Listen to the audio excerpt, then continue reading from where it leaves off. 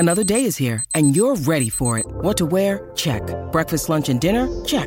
Planning for what's next and how to save for it? That's where Bank of America can help. For your financial to-dos, Bank of America has experts ready to help get you closer to your goals.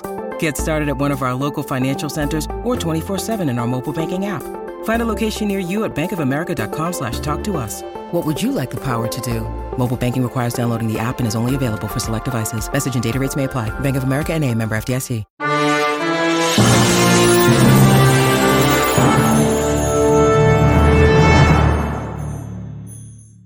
Welcome, Pewter Report readers, viewers, and listeners to a brand new edition of the Pewter Report podcast, energized by Celsius, the official energy drink of pewterreport.com. Want to say hello to everybody in the chat, getting ready to watch this show this evening as we are in prime time. And this show is for the gamblers. This one's for anyone that might want to take some prop bets this year before the season begins, whether it's Bucs total wins, whether it's a certain amount of yardage for individual Bucs players on the offensive side of the ball. A lot to get into with this one. Very excited about this topic because I do enjoy gambling myself. So we're going to do Bucs over-unders in 2023. I'm your host, Matt Matera. Joined with me is my fellow colleague from pewterreport.com. Great to have him back on the show. It is James Hill. James, what's going on, my man? How are you? Doing good, Matt. Happy to be on another episode here of the Pewter Report podcast. A lot of fun stuff to talk about today. Again, like you said, for anybody who's into, betting on some players and whatnot, should have some interesting takes and opinions here in this episode. So, yeah, should be a lot of fun. Happy to get into it. And I think what will make a lot of Bucs fans happy is that training camp is coming up very, very soon. I mean, it starts up next week, I believe next Wednesday. There's a couple that are private to the public and just media is available, but don't you worry, pewterreport.com will be right there covering everything, getting our stories out, our videos as well. James does a fantastic job with our YouTube channel, and it's no surprise that we've been getting so many more subscribers, and we're very close to 11K, so please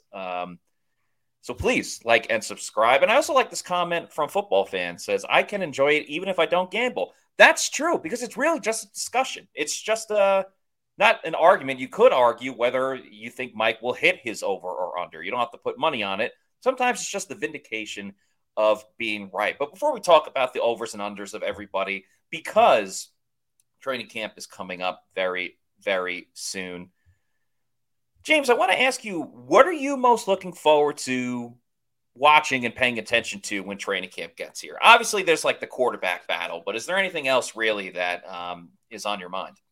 Yeah, I mean, there's a few things. Obviously, we'll probably talk about this in some other videos here on the Pewter Report channel and probably other podcasts as well as we get closer to training camp and whatnot. But the first one, the quarterback battle, that's, of course, going to be a very interesting thing to pay attention to. I think the kicking battle will also be a pretty interesting thing, right? Right now, you have Chase McLaughlin versus Rodrigo Blankenship.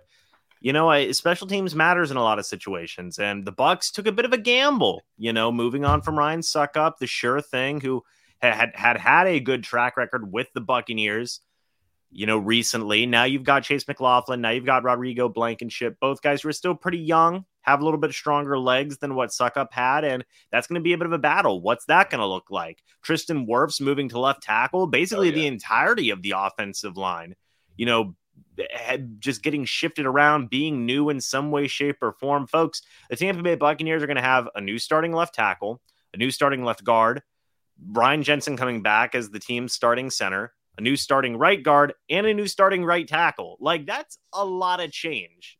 So that's going to be very interesting. The wide receiver battle after Evans, Godwin, and Gage is going to be very intriguing to pay attention to. On the defensive side, how are young guys going to step up? Jotron Chawinka, Zon McCollum. You have Kalijah Kancey, first-round pick of the Tampa Bay Buccaneers. How is he going to do? Logan Hall going into, a pretty critical year here where he's going to get some more playing time as well. Like, there's a lot of storyline stuff going on that I think is all certainly worth paying attention to. And as Matt said, we're going to have it all covered here on Pewter Report. So make sure that you guys stay tuned in and subscribe if you're new. Yeah, I'm really glad you brought up the offensive line and the concerns, the conversation that'll be going on there, because I was lucky enough to be on WDAE this morning, the Pat and Aaron show. I'd recommend checking it out if you want to listen to that interview. And I got asked about kind of like, not necessarily what am I looking at, but like what kind of concerns me. And I really did. And obviously everyone wants to talk about the quarterback situation, but I really did say the offensive line, I think, is something to pay attention to, something that can really, unfortunately, kind of derail this season, because Tristan Wirfs moving from right to left tackle is sort of the least of our concerns when it comes to this offensive line, which is kind of funny to say, but I think that's more of a testament to Tristan and what he does for this team.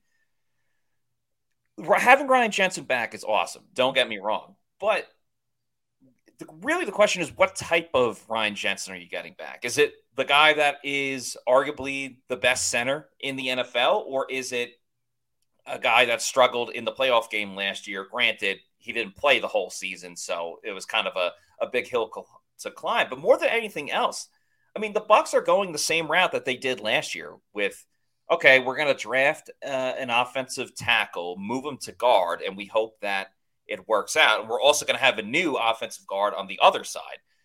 And the guard that did struggle last season, he's going to be our starting right tackle now. So I think there's a lot of questions to be asked and a lot of fears to have with this offensive line. We've said a lot that it can't get any worse, and that's true because they did have the worst running game last year. But if it doesn't get that much better, then it's still a loss at the end of the day. I think you brought up a lot of good different, position battles. I think the secondary is going to be fun, especially with new guys on the team, especially at safety with Ryan Neal. I think there's a lot of excitement there. But another thing that we haven't talked about a ton is the fact that there's a lot of like competitions for who's going to be the starter at this spot, or will it come to fruition, if you will? The one thing where there's a big question mark, like even kicker, we know it's the two guys you already mentioned. It's going to be the two of them competing for that job.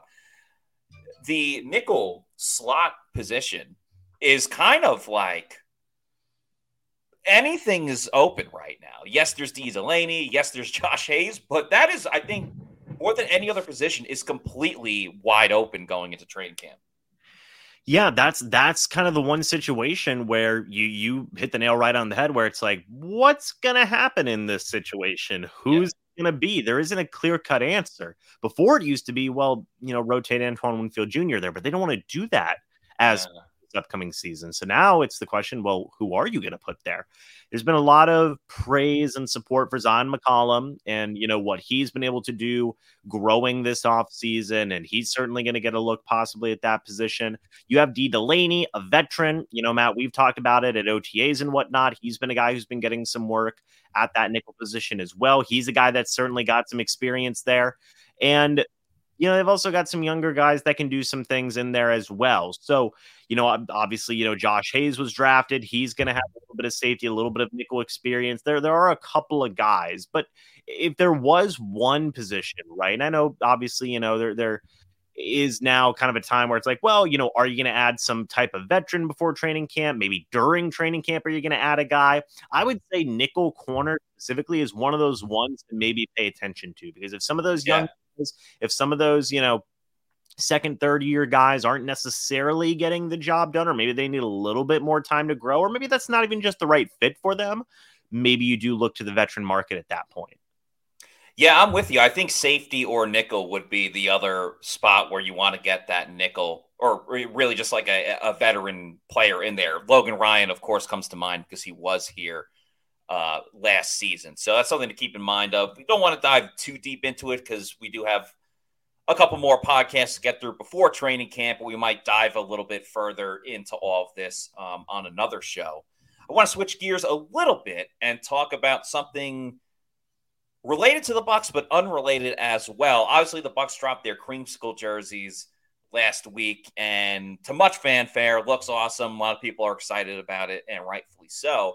We're starting to see other teams drop their vintage jerseys that are coming out. The Minnesota Vikings not only are going to be wearing a third alternate jersey, whatever you want to call it, they're wearing it week 1 against the Bucs when Tampa Bay goes to Minnesota to open up the season. And the Seattle Seahawks dropped their vintage jerseys today. The old school light blue with the silver. They came in right around, I believe, the same year as the Buccaneers back in the 70s. Scott Reynolds had a great tweet on Peter Report's social media on Twitter saying that the NFL should add an extra game and it should be Bucs versus Seahawks in the vintage jerseys for both sides. What do you think of the Seahawks and the Vikings jerseys, and where does it stack against the creamsicle? Well, one, I still think the creamsicle is the best, but that is not, to discredit these two vintage jerseys that have come out. They look really good, Matt. They just look great, and I do think it's pretty cool to see the Vikings, they used to be in the same division as the Bucs, by the way. Yeah. Whenever the Buccaneers first came into the league, it was the NFC Central, I believe. Mm-hmm. So that's kind of a cool historical thing for me. I like that. I think that that's a pretty cool thing. Seahawks jerseys, like you said, Matt, just some really cool history there as well, revolving around the Bucs. They came into the league the same exact year, 1976. And they just look good, man. I mean, personally, it's I guess this is the time where all the teams come out with their vintage jerseys. I think I also saw something that the Cleveland Browns were coming out with some type of white helmet. Yeah, saw that too.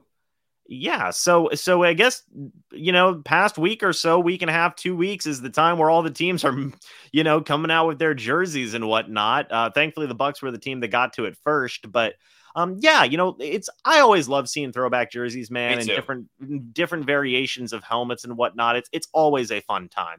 I would still personally put the creamsicles up there. The new ones, they look fantastic in my opinion. Just small things, right, done to the jerseys to kind of update them in some ways. And you're seeing that with the Vikings and the Seahawks too, where it doesn't look plain or anything. It looks like a modern, it sounds weird to say, but like a modern throwback, where it's stylized in a bit of a modern way with, current different types of materials and whatnot being used, but it still has that old look. And I think it all looks really good, man. Cool that we're going to be seeing the Vikings throwback uniforms versus the Bucs. Then we're going to see the Bucs throwback uniforms versus the Lions. And I agree with Scott, man. Get the Seahawks, get the Bucs in another game this year. Have them wear their throwback jerseys and just rake in the money, man. Because that'd be a fun game to watch. It'd be a cool, just aesthetically pleasing game to watch from the cool throwback uniforms running around out there.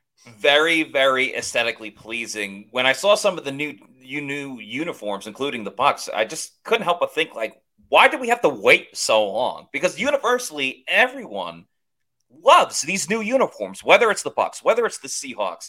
The Lions have a new third jersey as well. Maybe they'll wear that against the Bucs when the Bucs wear the creamsicles. I think that would be an awesome idea. As far as vintage jerseys go, specifically for the NFL, I think the creamsicle and the Chargers baby blue, the powder blue jerseys, are up there as the two best. But the Chargers very recently made the powder blue their current, every home game jersey. So therefore, it's no longer a vintage one. So the Bucs win. So there you go. Also, there was something on social media today where it looked like the Jets accidentally posted a video. They were posting a video of something else, but then in the background, you see players in throwback uniforms posing for pictures and stuff like that. It's a very brief video, but everyone made the joke oh, that intern's going to be fired, but thanks for posting it or whatever. So it looks like the Jets might be rocking some, I think early 1990s throwback jerseys. That would be cool. Or maybe go back to, the Joe Namath days back in the late 60s, whatever, kept those jerseys going. But yeah, the more vintage, the better. The NFL loves making money for better or for worse with some of the adjustments they make. So, either way, all good, all very, very fun stuff. And it'll be very, very fun to see some of your favorite Buccaneers rocking the creamsicle this year. It'll be a lot more fun if they hit the over on a lot of these prop bets that they got going on. So we're going to start with the greatest offensive player in Buccaneers history. That, of course, is Mike Evans, number 13. So just to pull back the curtain, I guess, for everybody real quick. The prop bets are still kind of rolling out because we are in July, and the closer we get to the season, the more the individual prop bets come out because there's so many different variables and intangibles. Guy signs with a new team, guy has a new wide receiver that he's playing with, maybe a new quarterback, something like that. So this is kind of a roundup of the over-unders that certain publications have for your star players, and we'll start with Mike Evans. But I got to be honest, James, when I saw this over-under for Mike Evans, my eyes nearly shot out of my head because I could not believe it. So I saw two different publications, and we're just going to start with receiving yards. We'll get to touchdowns in a minute after we talk about Chris Godwin as well. As far as the over-under for receiving yards for Mike Evans, the guy that holds the NFL record for 9 straight seasons to begin a career with 1,000 receiving yards per season. On one publication, I saw the over-under in receiving yards for Mike Evans, number 13 of the Tampa Bay Buccaneers, at 875.5 yards. Now, I was like, that can't be right. That can't be right. So I started looking around, digging a little bit deeper. I found another one over under 925.5 receiving yards. James, your thoughts on this baffling number for Mike Evans? I mean, why? Why? Does all of history just not matter in this situation? Why in the world would you have take the over? What do you mean? Don't what? Take the over. Hammer the over. Yeah, Hammer like what in the world are those publications talking about? I was sitting here thinking that you were going to say it's going to be just 1,000 on the dot or something. And I was like, okay, I would still take the over on that. 800 something? Yeah. Low 900? Are you crazy? Why in the world would you set that? You're just giving people money, I think, at that point. Like, what in the world? Mike Evans, Matt, again, like you just said, he's had 1,000 yards every single year of his NFL career. It doesn't matter who's at quarterback. It could be the greatest guy of all time, or it could be a team that gets you the number 1 overall pick. Guess what? It didn't matter. Mike Evans is still getting 1,000 yards, Matt. So, like, that is baffling to me. When you said your eyes almost shot out of your head, I believe you now, because that is insane to me. Insane. I don't know who you just said a moment ago, that Jets intern is going to get fired. Man, whoever's in charge of coming up with these over-unders for these publications, that person should be getting a talking to, because, oh my goodness, you're handing people free money at that point, in my opinion. I think that it is a fair thing to say that Mike Evans probably has a really good chance to get 1,000 yards receiving. I'm not even looking at, I don't even care about recent, obviously it matters, recent history, but like, he's Mike Evans. He's going to get his targets.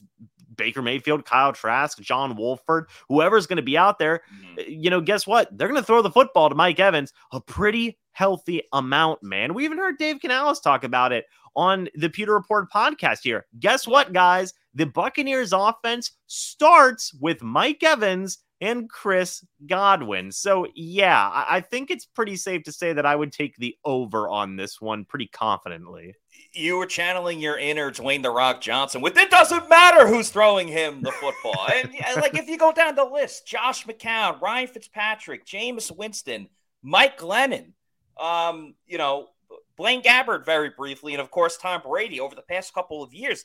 I mean, look at these numbers. 1,051 as a rookie, over 1,200, over 1,300. He just broke it in 2017, got 1,001. 1,500 in 2018. Almost 1,200 in 2019. Barely cracked it again in 2020 with 1,006. than 1,035, and he still got 1,124 receiving yards in a quote-unquote down year last season for Mike Evans. To say, and if I were going to put my viewpoint in whoever's making that number and saying that Mike might not even get 900 receiving yards this year, I would say new quarterback, Baker Mayfield, he's on his last limbs, new offense, that might take some time. I don't think that necessarily matters, though, because of all the quarterbacks that Mike Evans has worked with and because he's gotten 1,000 yards every single time. Where is the respect for Mike Evans? Where is the respect for Mike Evans in that type of situation? Because the over-under for this, without question, should be 999.5. It should merely be, will Mike Evans get 1,000 yards again, or will he not? That's pretty much what it comes down to. It like, where is, let's see, Long Lost Glazer says over-under should be 1,050.5 for Evans. I don't think that's too much out of the ballpark by any means. Wayne says definitely over no matter who the quarterback is. Tom says, yeah, sorry, go ahead. No, it's like, Matt, who's going to get the ball? Like, are they just going to, like, you know what I mean? Yeah, someone has to catch it. Even bad teams like the Panthers last year, DJ Moore, I know they traded him to the Bears to get that first-round pick, but DJ Moore still had a really good season even on a terrible, terrible offense. Yeah, like, what's the over-under for Chris Godwin then in that case? Like 1,500 or something? Yeah. Like, good Lord. Over-under on Rachaad White rushing attempts this year, 300, you know? Yeah. Like, come on, man. Let's get to Chris Godwin, because egregiously, I think we're all taking the over with Mike Evans.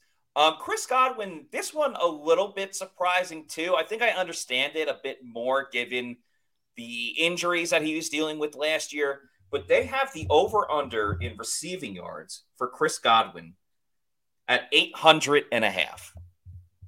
So a lot lower than expected, but even so, James, I mean, you look at the body of work with Chris Godwin, and granted, he kind of got force-fed the ball last year, but that was because of the offensive coordinator. And Godwin, same thing with Evans, you know, coming into a new offense, going to have a bit of a different role. But Brad Idzik, the wide receivers coach, has spoken glowingly of him. And even with listen, no one on the Bucs offense had a great year last year. Let's just call it what it is. No one did. But even with the struggles that Chris Godwin had last year, playing in 15 games, dealing with a little bit of an injury, he still had over 1,000 yards. He still had over 1,100 yards in 2021. In 2020, he had 840 yards, but he also only played in 12 games, and his yards per game were, I believe, they were 70 yards per game. So he clearly would have, if he would have played 4 more, he would have got over 1,000 yards. 800, again, it kind of feels like a slap in the face to the Bucs offense. I mean, like, at this point, like, look, we've talked about rankings too here. Like, a lot of people, I think it's a general consensus, Mike Evans, Chris Godwin, they're like both in like the top, I would say 20 to 25 wide receivers in the NFL, Matt. Is that fair to say? Very much. You know, so what? Is that, you know, like, oh, DK Metcalf, his over-under is like 850 or something, you know, like, it's just like, man, like, give talented wide receivers their due here, man. And look, I do understand that, you know, some people may reason, well, the significant injury that he suffered, I get that. I do. But like you said, Matt, like, recent history is there that Chris Godwin, well and above, has the potential to be a 1,000-yard wide receiver and just take over an entire season, right? Heck, both these guys do. We've had seasons where, you know, we've seen Mike Evans and Chris Godwin both get 1,000 yards in a year, right? Because guess what? They're both really good wide receivers. You can say that again. It was 800 flat, right? Yes, 800.5. So essentially, if he gets 801, he covers it. Honest to goodness, Matt, give me the over on this too. And I know some people may say, well, come on, you know, like, ball gets distributed around. Look, I get that, man. But we've seen both these guys be able to feast for an entire year and both have successful seasons. We have seen it again. for different guys, not just if Tom Brady's there, if other quarterbacks have been there as well. You've seen these guys both be able to put up very, very productive seasons. Now, the injury, look, I understand if that does hamper a little bit of people, but like you said, Brad Idzik, wide receivers coach, loves what he's seeing from Chris Godwin. Yeah. Dave Canales, the Buccaneers offensive coordinator, again, says the offense starts through these two guys. And of course, quarterbacks like Mayfield and Trask, they're going to be guys who are going to say, yeah, you know what? I think I am going to throw to Mike Evans and Chris Godwin a pretty healthy amount. I think that is a good idea. So I think that these guys are certainly going to get some yards, man. Again, give me the over on that too. I will say, like you said, not as like eye-popping as the Mike Evans one, in my opinion, because I do understand there is some concern there at the injuries and whatnot, but I'd still probably take the over and feel relatively good about it. The only time in Chris Godwin's career that he didn't reach what would be his over of this year was his rookie season in 2017 when he had 525 yards. Outside of that, he's reached 1,000 yards every year except for 2018, which he got 842. So he still would have hit this over. And then the 2020 season, which we talked about, he only played in 12 games and was still averaging 70 yards per game. I do want to keep it in context. I'm trying to look up some of the star wide receivers in the league, what their over-unders are. Sure. Devontae Adams, I'm seeing pretty much 1,300 yards. That's his over-under? Yeah. I see 1,200. It varies because you're looking at a couple different sites. I see 1,200. Sure. I see 1,299 and a half. I see 1,250 and a half and 1,275 and a half. So pretty much that 1,200, 1,300 range. Brandon Ayuk, who, the like real data-driven people and people love Brandon Ayuk for whatever reason. I think he's a really good wide receiver, but everyone thinks he's like the next Jerry Rice, maybe because he plays for San Fran. Ayuk, his over-under is 800 and a half, so on that same level as Chris Godwin. Terry McLaurin, I'm seeing the highest I'm seeing for him is 950 and a half. Tyreek Hill, 1,250 and a half, 1,300 as well. Keenan Allen, 875 and a half. Oh, another one just popped up for Mike Evans, 950 and a half. Now, 950 and a half for Mike, I think, is like a fair argument. Fair one. That's a fair one. Yeah, but that one just popped up. Let's see. Anyone else? Calvin Ridley, I feel bad even saying him because he got suspended for gambling. Yeah. Yeah. Let's see. Stephon Diggs, 1,200 and a half. So it's interesting. It's interesting. Yeah, especially because, we keep my Cooper Kupp 1224 and a half. Let's find DK and Tyler Lockett. They don't have it in order. So they're essentially saying that Brandon Ayuk and Chris Godwin are just going to have the same year. Yeah, basically, which is that's a pretty interesting take, from the over-under community on there. Yeah, very much. Justin Jefferson is 1,250 and a half. Sorry, and DK Metcalf, I'm seeing 950 and a half. So those are some of the star players in the league. A lot of them are surprisingly. Again, I'm not the biggest over/under guy in the world, but like Matt, in your opinion, some of those seem kind of low to me, right? I felt the Devontae Adams one was fair. The Cooper Kupp one, I think, was pretty fair. Mm-hmm. Ayuk, I thought, was very low. Mike and Chris, obviously, I think, is egregiously low. I didn't see Justin Jefferson on there. But you said he had 1,200 on there, something like that. Did I? Okay. Sorry, yeah. There's a lot of names on this list. Like McLaurin, I think, is at 950, something like that. Yeah, or 850. that felt a little bit low. But I'm curious with McLaurin if that is more of the product of just Washington's situation and their quarterback situation. But that's actually what I was going to ask you as well. I wonder if those over-unders are a product of Baker Mayfield and what's going on with him. What do you think of that? Possibly. I mean, Devontae Adams has Jimmy Garoppolo throwing to him. Yeah. So that's kind of something to consider. Yeah. Keenan Allen's got Justin Herbert thrown to him, but he's had some injury issues. So maybe that's the big thing that they take into account. Yeah, I mean, it could certainly play a role in that, right? Be it Baker Mayfield or Kyle Trask, whoever's going to be the starting quarterback. Maybe that is something that is taken into account. But Matt, wouldn't you think then in that case, like those guys would target the top guys to be as efficient and productive that they can be, right? Like that's what we saw from no discredit to these guys, but when the team wasn't very good, when you had Josh McCown and Mike Glennon slinging the football out there, getting tons of targets to the top guys, because that's who you're going to focus on to get the football to your best players that are out there. So you can kind of put up the best stats you can as a possibly middling quarterback. So like that's where it's a little strange to me, right? That's where it's strange to me. It's so funny you say that because I was watching recently just a YouTube highlight video of like Calvin Johnson, best plays and things like that. And his quarterback was Matt Stafford, obviously. And Matthew Stafford is considered one of the, best quarterbacks in the league when fully healthy. And I agree with that. I'm not trying to bash Matthew Stafford here.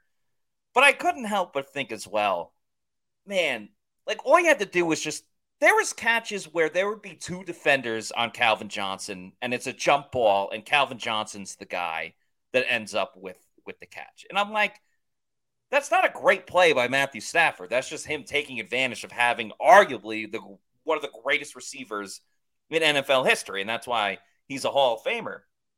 And it led me to think, as we're talking about it right now, it led me to think about Mike Evans specifically for all the quarterbacks you mentioned, and I think Jameis Winston benefited from this. I think Johnny Manziel, going back to Texas A&M, benefited from this. Just going, screw it, Mike's open somewhere, and just chucking it deep. I remember, one of the most famous plays by Jameis Winston was a home game, I believe, against the Bears, where he avoided like 2 or 3 sacks, where he would have got sacked in the end zone, and chucked it up, and Mike Evans came down with it and made the and made the big play. So Mike Evans has bailed out a lot of receivers before. A lot of quarterbacks before, and will probably do so again with Baker Mayfield. I want to talk about Baker in just a moment, but to kind of put a bow on Mike Evans and Chris Godwin, the over-unders for their touchdowns is a bit surprising as well, especially Mike's. Mike Evans' over-under on touchdowns is 5.5, and Chris Godwin's is 4.5. Now, Mike had 6 touchdowns last year. Before that, the previous 2 seasons, he's had double-digit numbers. Chris didn't really have a ton of touchdowns last season. But once again, I'm hammering the over on the over touchdowns for Mike Evans. I'm probably doing it with Chris Godwin, too, because he had 3 last season. That was his, with the exception of his rookie season, that's the worst he's ever had. Chris Godwin has never had double-digit receiving touchdowns in a season, but I feel like Chris can get at least 5 with the bounce-back year where he's fully healthy. Can he not? Yeah, I mean, and when you think about red zone targets, right, like specifically in that type of role, yeah, you have Payne Durham that they brought in. You have Kate Otten. Yeah, it's Mike Evans and Chris Godwin are still probably going to be the 2 top guys, man. Like throwing fade routes to those guys. I mean, again, we go back to like, guess what the quarterbacks are going to do? They're going to target their top guys. And guess what? Mike Evans and Chris Godwin can go up and get a football. If you give them a fade route or you give them some type of situation where they're in a position to score a touchdown, chances are you're going to take that shot, to throw a football to Mike Evans or Godwin, who can go up and get it because they've got incredible size and great catch radius and all the things that you want to see in a good red zone target. So, I mean, yeah, I agree with you. Like the was 5.5 for Mike and 4.5 for Chris Godwin, correct. I believe, right? Correct. Yeah, I would take the over on both. I mean, again, we've seen the history that these guys can score some touchdowns. Like you said, last year it was a really tough situation with just the offense not really getting a lot done. It was a struggle for everybody. But now you got this new offensive coordinator in who's really cooking up some interesting things, and I think you're going to have more of a focus on Mike Evans and Chris Godwin in this new offense, specifically in the red zone as well. That's really where I think you're going to start to see that over and kind of some of that, offensive firepower really come into play there. Wayne says over on both TDs. And you talk about targeting top guys. If I'm targeting top energy drinks, of course, I'm going after Celsius Energy Drinks, the official sponsor of the Pewter Report podcast. And they got another new flavor out now that you can get at your local establishments. It is the Cosmic Vibe. It's a sparkling fruit punch that you can get, the new Celsius flavor. Make Celsius your number one pick if you need to know where to get a Celsius energy drink, which I highly recommend obtaining because it is delicious and there's no sugar and no crash or post energy drink jitters that you might get with another product out there. If you need to go get one, head on over to the Celsius store locator on their website, punch in your address, and it'll give you the closest geographical location to find one at your local Walmart, Target, convenience store, or your bodega. And then once you keep getting Celsius and you want them in bulk, head on over to Amazon and click on the subscribe and save. Get the variety pack, because variety is the spice of life. There's so many different flavors, like the sparkling orange and lemon lime, or the Arctic Vibe, my personal favorite, strawberry lemonade, great as well. Get it in bulk. Have it sent to your residents every week, month, quarterly, yearly, whenever you want it. Just make sure you're drinking Celsius Energy Drinks, the official sponsor of the Pewter Report podcast. I want to continue the discussion on Baker Mayfield a little bit with his overall stat line, because they didn't have prop bets for Baker Mayfield. They had it for about 27 of the 32 teams, but the Bucs were not one of them, mostly because they haven't totally named Baker Mayfield the starting quarterback just yet, even though we think that's the direction that they're going. Same thing with Tennessee. There hasn't been any prop bets on their quarterbacks as well. So I think the best way to gauge this is, we can't really look at his stats from last season where, he played on two different teams. He played injured. He was benched, all that different stuff.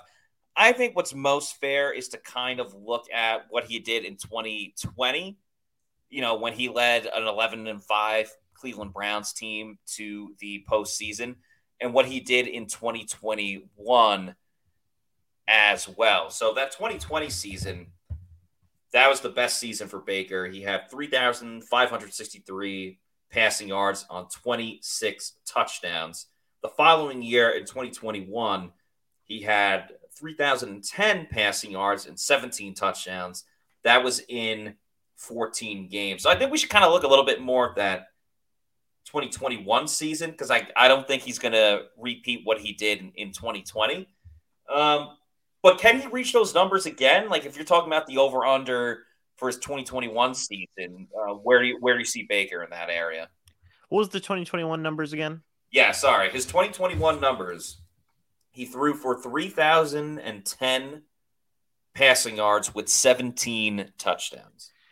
Yeah, I think with both of those, right, I think that you can take the over, right? Whenever I think, like, in terms of yardage, like an overall stat line for Baker, right? Yeah. 3,500 to 3,750 yards feels like a decent spot for Baker, I think, right? This upcoming year, if things really do go well and he's able to really bounce back, 20 to 24 touchdowns, I think, is also pretty fair, right, Matt?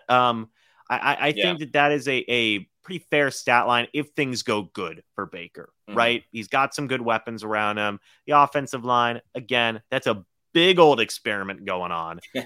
But he's got the talent there to put up those types of numbers, I think, right? So you're going to put up, Brady numbers where Brady was throwing for like 4,000 something yards and however many touchdowns, like 40 touchdowns or something like that. No, he's not. Yeah. But very few people can. But I do think he can put up some good numbers for Baker Mayfield, right? And overall be a pretty overall fine quarterback if things do go well.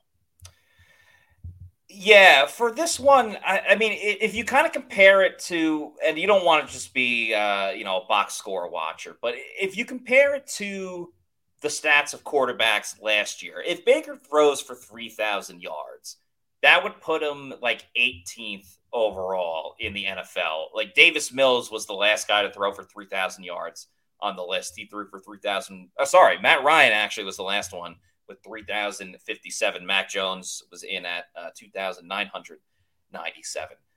Do I think Baker Mayfield can throw for more passing yards than Mac Jones, Matt Ryan, and Davis Mills did? Yeah, absolutely. So I think I would take the over on that. I don't think I would take the over on his 2020 stats when he got to 3,500. I think I would take the under there, just because the Bucs are going to be a lot more run heavy this season, and if they have a successful run game, then Baker doesn't need to throw it as much. So I think I would take the under on his touchdowns of the 26 that he threw in 2020. As far as 17 touchdowns, that's tough an interesting one. Yeah, that's a tough one. Because 3,250 yards, if that's kind of where the ballpark of where you're at, that's kind of definitely like, okay, yeah, that sounds like a reasonable stat line for Baker if he plays the whole year, right? That's okay. That's fair.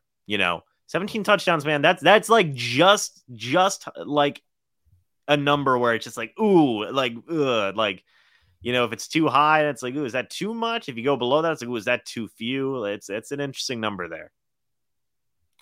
Yeah, very much so. Football fan says Bucs saved Baker too. Good question from Ren Dax, wondering how much did Geno throw for? I'm going to look that up right now. Geno Smith. I think he threw for 4,000. He threw for 4,000 yards and 30 touchdowns. So the Bucs would absolutely sign up for that. And obviously they had a great running game as well. Maybe that's something to keep an eye on, because I feel like I personally have fallen into, you buy into what Dave Canales is selling, and he's very convincing, and you watch it at practice too, and you see what he's talking about, and you see the motion and the changes, and you watch that part of it and you're like, all right, this looks pretty good. But that doesn't erase everything bad that Baker Mayfield did as well. And then you factor in the whole Geno Smith thing. Another good point from Ren, then that's the bar. If that's the bar, I think I would take the under on both. I would take the under on both. Yeah, because that's a career year by Geno Smith. And, Baker absolutely can, with the talent that he has around him, absolutely has the potential to go out and do that. I don't necessarily know if Baker... I'm going to tell you right now, if Baker were to hit those numbers, he's getting a bag. I mean, yeah, he's getting that Geno contract. Yeah, he's getting a bag, man. But Matt, the question remains though: would you take the over or the under on that 17 touchdowns? Oh man, life's too short to bet the under, so I'm gonna take the over. I would take under like 26 touchdowns though. Anything, yeah. So I think that should kind of be the baseline for him. Let's move it on over to running back now. Okay. Everyone's favorite RB1, Rachaad White, getting his first opportunity to be the number one running back on this team. Rachaad White, his over-under for rushing yards, he comes in at 800.5 rushing yards, and his over-under for touchdowns is 4.5. Now, keep in mind, James, he had one rushing touchdown last season, and in total, the Bucs had, I believe, 5 rushing touchdowns. That's so bad. That's so bad, man. Let's see. 5. Yeah, 5 rushing. Leonard Fournette had 3, Rachaad White had 1, and Tom Brady had 1, presumably on a QB sneak. That is so bad. Yeah. Well, first on the touchdowns, right? I'd probably give it the over. Right now, as it stands, I don't think the Bucs necessarily have like a typical goal line back, right, Matt? Yeah. I think you look at it, and when I think of a goal line back, I think of just a big old bruiser, right? Right now, the Bucs don't necessarily have that, or they don't have a definitive guy in that role.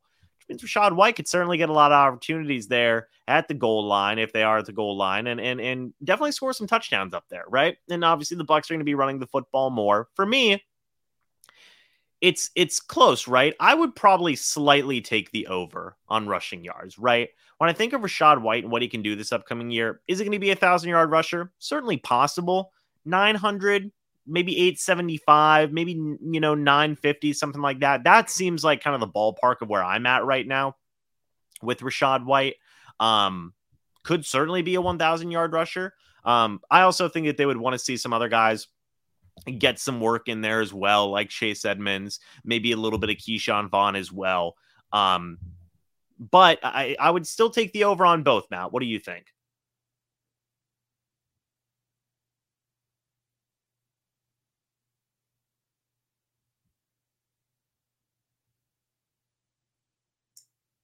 Oh, I was muted there. Apologies. There you go. I was like, oh no, we've lost Matt. Yeah, my apologies. What I'm struggling with is we don't know what the running back rotation is going to be. Like, he's going to be running back one, but is it going to be he's running back one and it's going to be running back by committee? Or is it going to be, like, put it this way. If Rachaad White had Leonard Fournette's role last season, where they just used him way too much and they never put in the backup, which was Rachaad White, then I think I would easily take this over. But I think the Bucs are going to be much smarter than that. Dave Canales is going to be much smarter than that. Skip Pete comes from the Dallas Cowboys, where they had a monster combination with Ezekiel Elliott and Tony Pollard, at least for a little bit. Zeke's no longer on the team, though he may re-sign. But with all of that said, with the limited amount of playing time that Rachaad White was given last season, and yes, he started 8 games and he played in all 17, he reached 481 yards. So that would put him halfway there. And you got to think his overall rushing attempts are just going to increase a ton because Leonard Fournette's not going to be there. The question is, at the goal line, will Rachaad be the goal line running back? Or, I don't know, in an odd way, I can see a situation where if Sean Tucker is healthy and able to play, he could be the goal line running back because he's a little bit more of a bruiser type of situation. But Rachaad White has his sights set on 1,000 yards rushing. So I'm going to take the over for him as rushing wise. I think I'm going to take the under on rushing touchdowns. I think he's going to get it. I think he's going to get exactly 4, which is an improvement from the year prior, but obviously not exactly where Rachaad wants to be. I'm just curious how they're going to split that goal line rushing attempts for me. Yeah, and that's super, that's a good point too. I was kind of, as I was making my points a minute ago, I thought like, I guess they do have Sean Tucker there, but again, that depends on his health. What's he going to look like, and that might depend on, if they want to bring in some type of goal line back here in the future or something along those lines, depending on what they want to do. So that is definitely an interesting situation, Matt. And also, again, like you said, the rotation at running back. We've seen, West Coast style of offenses in the past where they like to use a healthy rotation of backs, man. I mean, a pretty healthy rotation. Now, Dave Canales is coming from that type of system. What's that going to look like? It's going to be interesting to see. They do want to run the football more, though, and that matters, certainly. I mean, you obviously cannot get worse than what the Bucs did last year. But we'll see ultimately. Is Rachaad White their number one guy? Yeah, for sure. But does that mean he's going to get every single carry under the sun, like you were saying, like what Leonard Fournette was getting in the past? Don't know. That remains to be seen. We have a couple more players to talk about before we wrap up the show. Of course, if you want to bet on the Bucs this season or prop bets or anything else, make sure you're doing it over at mybookie.ag. And, of course, that promo code Pewter. They're really excited about their MyBookie online casino as well. It's new and improved, and it's here to change the game.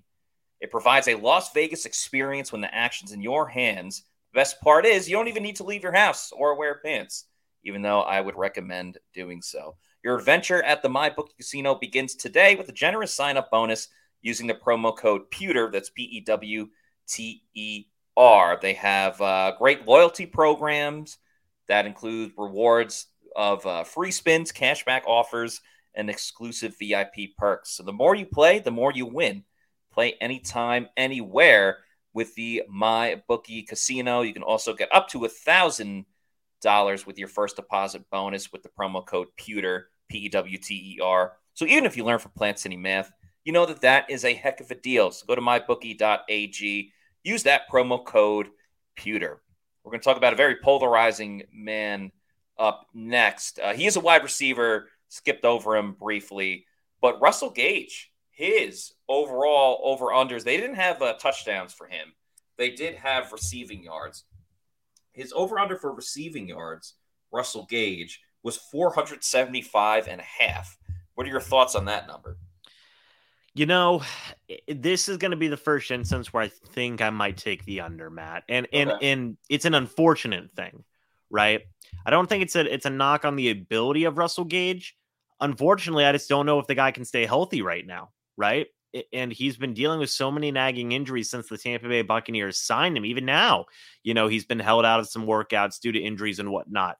The ability is there with Gage, right? That's not necessarily a point of contention, right? It's just all a matter of, can the guy stay healthy, right? He was dealing with so many different types of injuries last year that just really affected what he could do for the team, right? And I worry if that's going to be a similar situation this year for Gage and the Tampa Bay Buccaneers, since we've already seen some evidence of dealing with some nagging injuries. So it's definitely something worth paying attention to. Probably put him in the ballpark somewhere around 450, something like that. Also, it's going to be a little bit of a different offense as well, Matt. Yes, the offense is going to start with Mike Evans and Chris Godwin. Yes, we've seen Dave Canales and Brad Idzik give a lot of praise for Russell Gage. So I think he will certainly get some opportunities there. But again, you just got to think about some injury history there. And I think there is a little cause for concern.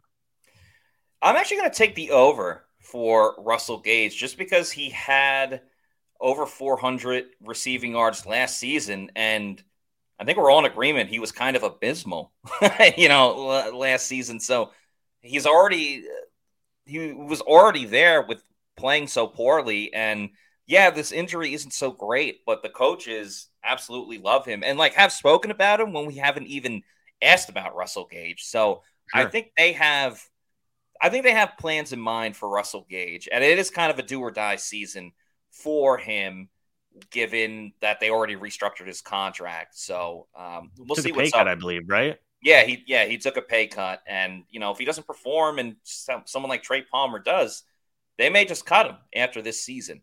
The next guy I want to talk about, and we're not going to get into rookies like Trey Palmer and Sean Tucker if he's able to play, or Payne Durham, just because they're rookies, the projections, it's a little bit all over the place. But we can talk about Cade Otton, who I think built a solid foundation last season. But overall, he had what do you have? He had 391 receiving yards overall, 65 receptions, and 2 touchdowns. I think he'll get more than 2 touchdowns this season. I think just playing more, he's going to get more receiving yards than he did the year before. So I'm going to mix this question up a little bit. His personal best last year in terms of receptions in a game was 6 receptions. Do you think he has a game this year where he gets over 6 catches in a game? Ooh, I'm going to say no. I think 6 catches is a lot. For most players, right? 6 is a pretty good amount. I think he can certainly get to 6 again in a game. But I don't think he's going to get over. That's where you start to see the top guys getting 8, 9, 10 receptions, right? That's, if you were to tell me Mike Evans or Chris Godwin, I'd say, yeah, easily over on that. Mm-hmm. Cade, good young tight end, right? But see a guy that's going to be targeted enough to where he's going to get over 6 catches in a game. I don't know. I don't think so. Still think he'll have a pretty solid season this upcoming year for sure. Obviously, he's the number 1 tight end in the room. But 6 catches is a lot. So I'm going to say, like, I could definitely see him hitting that number a couple of times, but 7, 8 catches, that's a lot, man. It really is. I think he would get 6 in a game again, but I can't see him going any higher than that. Obviously, if he were to, everybody would absolutely love that.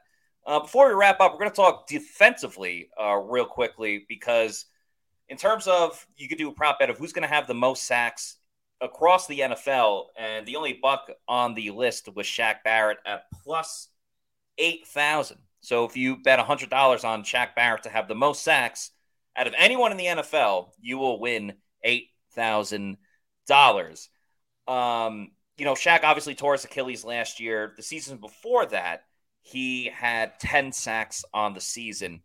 So let's set the over-under for Shaq at 9.5 sacks. Can he get to double digits this year, given everything that he's gone through and, moving into this season?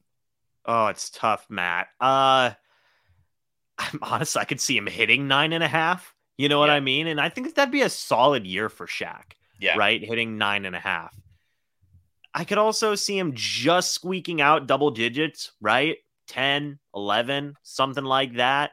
Because point blank, he's going to be the top pass rusher on the Tampa Bay Buccaneers this upcoming year, right? Certainly the guy with the most experience, at least in terms of, of outside linebackers, edge guys, defensive linemen, Shaq's going to be that guy, to kind of lead that group. Devin White will be there as well. And I've talked about him before and his, presence as a pass rusher on this Bucs offense. That'd be a fun over under as well, by the way, to see, Devin White and his sack numbers. Yeah. 9.5, man. What is it called whenever you just take, like, push? Is that whenever you just take the number itself? Well, yeah, but the number would have to be 9 or 10, because 9.5, you're either betting over 9.5 or under 9.5. You can't get. Okay. Oh, I guess with sacks you can get 9.5. Every other stat with a half. Yeah, yes, you can. With sacks, it would be a push at 9.5. I'm gonna say push then on that. All right. 9.5 is a solid number for Shaq. I think it would just be a number 2 where he'd probably be the top guy for sacks for the Bucs that year. So I'll say push on that. 9.5 seems like a pretty solid number for Shaq. What do you think, Matt? The problem is he playing from week 1, or is he not returning until week 3 or 4 or 5? Right. Because if that's the case, then I don't think he can get to 10 sacks. There's also the element of, if he returns week 1, when will we see the Shaq Barrett that we all know? Like, does he need a couple of games to get the reps and get it going? If that's the case, then I think I got to take the under. I still think he can get like 9, but I think it's going to take a couple of games for him to really ease into it, which I think is going to be kind of tough for him. But if you are trying to buy or sell a house and you want to make it easy, make sure you go to our new sponsor of the Pewter Report podcast, Eric and Caitlin Gross. They help you out with an amazing home buying experience. The Eric Gross Group. Eric is a huge Bucs fan, lived in Cincinnati, but he's coming back to Tampa and going to be watching a lot of Bucs this year. So go to www.houseinflorida.com. See how they can help you, what they have to offer. Eric and Caitlin Gross, the Eric Gross Group Realty. Very excited to have them on as a sponsor of the Pewter Report podcast. Check out Eric Gross Group Realty. Going to be super, super helpful with your home buying experience. And their number is 513-907-4271. James, one last thing I want to know. Over-under wins for the Bucs. It's at 6.5. It's got to be the over, right? Yeah, I would say over. I grimaced at how low that number is. I know. 6. I would take the over, man. 7, 8, 9. We've talked about it here on Pewter Report plenty, right? That seems like a pretty standard number for the Bucs to say 7, 8, 9 wins, something like that. I would take the over on that. Yeah, so would I. I think they're going to prove a lot of people wrong this season. Not going to be great, but I think way better than 6.5 wins. And we have a lot of great podcasts coming up, by the way. Tomorrow, Josh Capo joins us. We're going to talk about how Baker Mayfield fits in the Bucs offense. And then on Monday, a very special show. Bucs Ring of Honor member and getting inducted into the NFL Hall of Fame in a couple of weeks. Rondé Barber is joining us on Monday afternoon, so make sure you stay tuned to all of that. And in the meantime, please follow us on our social media on Twitter, Facebook, Instagram, and Threads at Pewter Report, and our YouTube channel is Pewter Report TV. Please like and subscribe for all of the content we put out on our YouTube channel, whether it's clips, interviews, whatever. So that's going to do it for us on today's show. For James Hill, I'm Matt Matera saying thanks everybody for watching, and we will see you tomorrow night for another edition of the Pewter Report podcast. Out.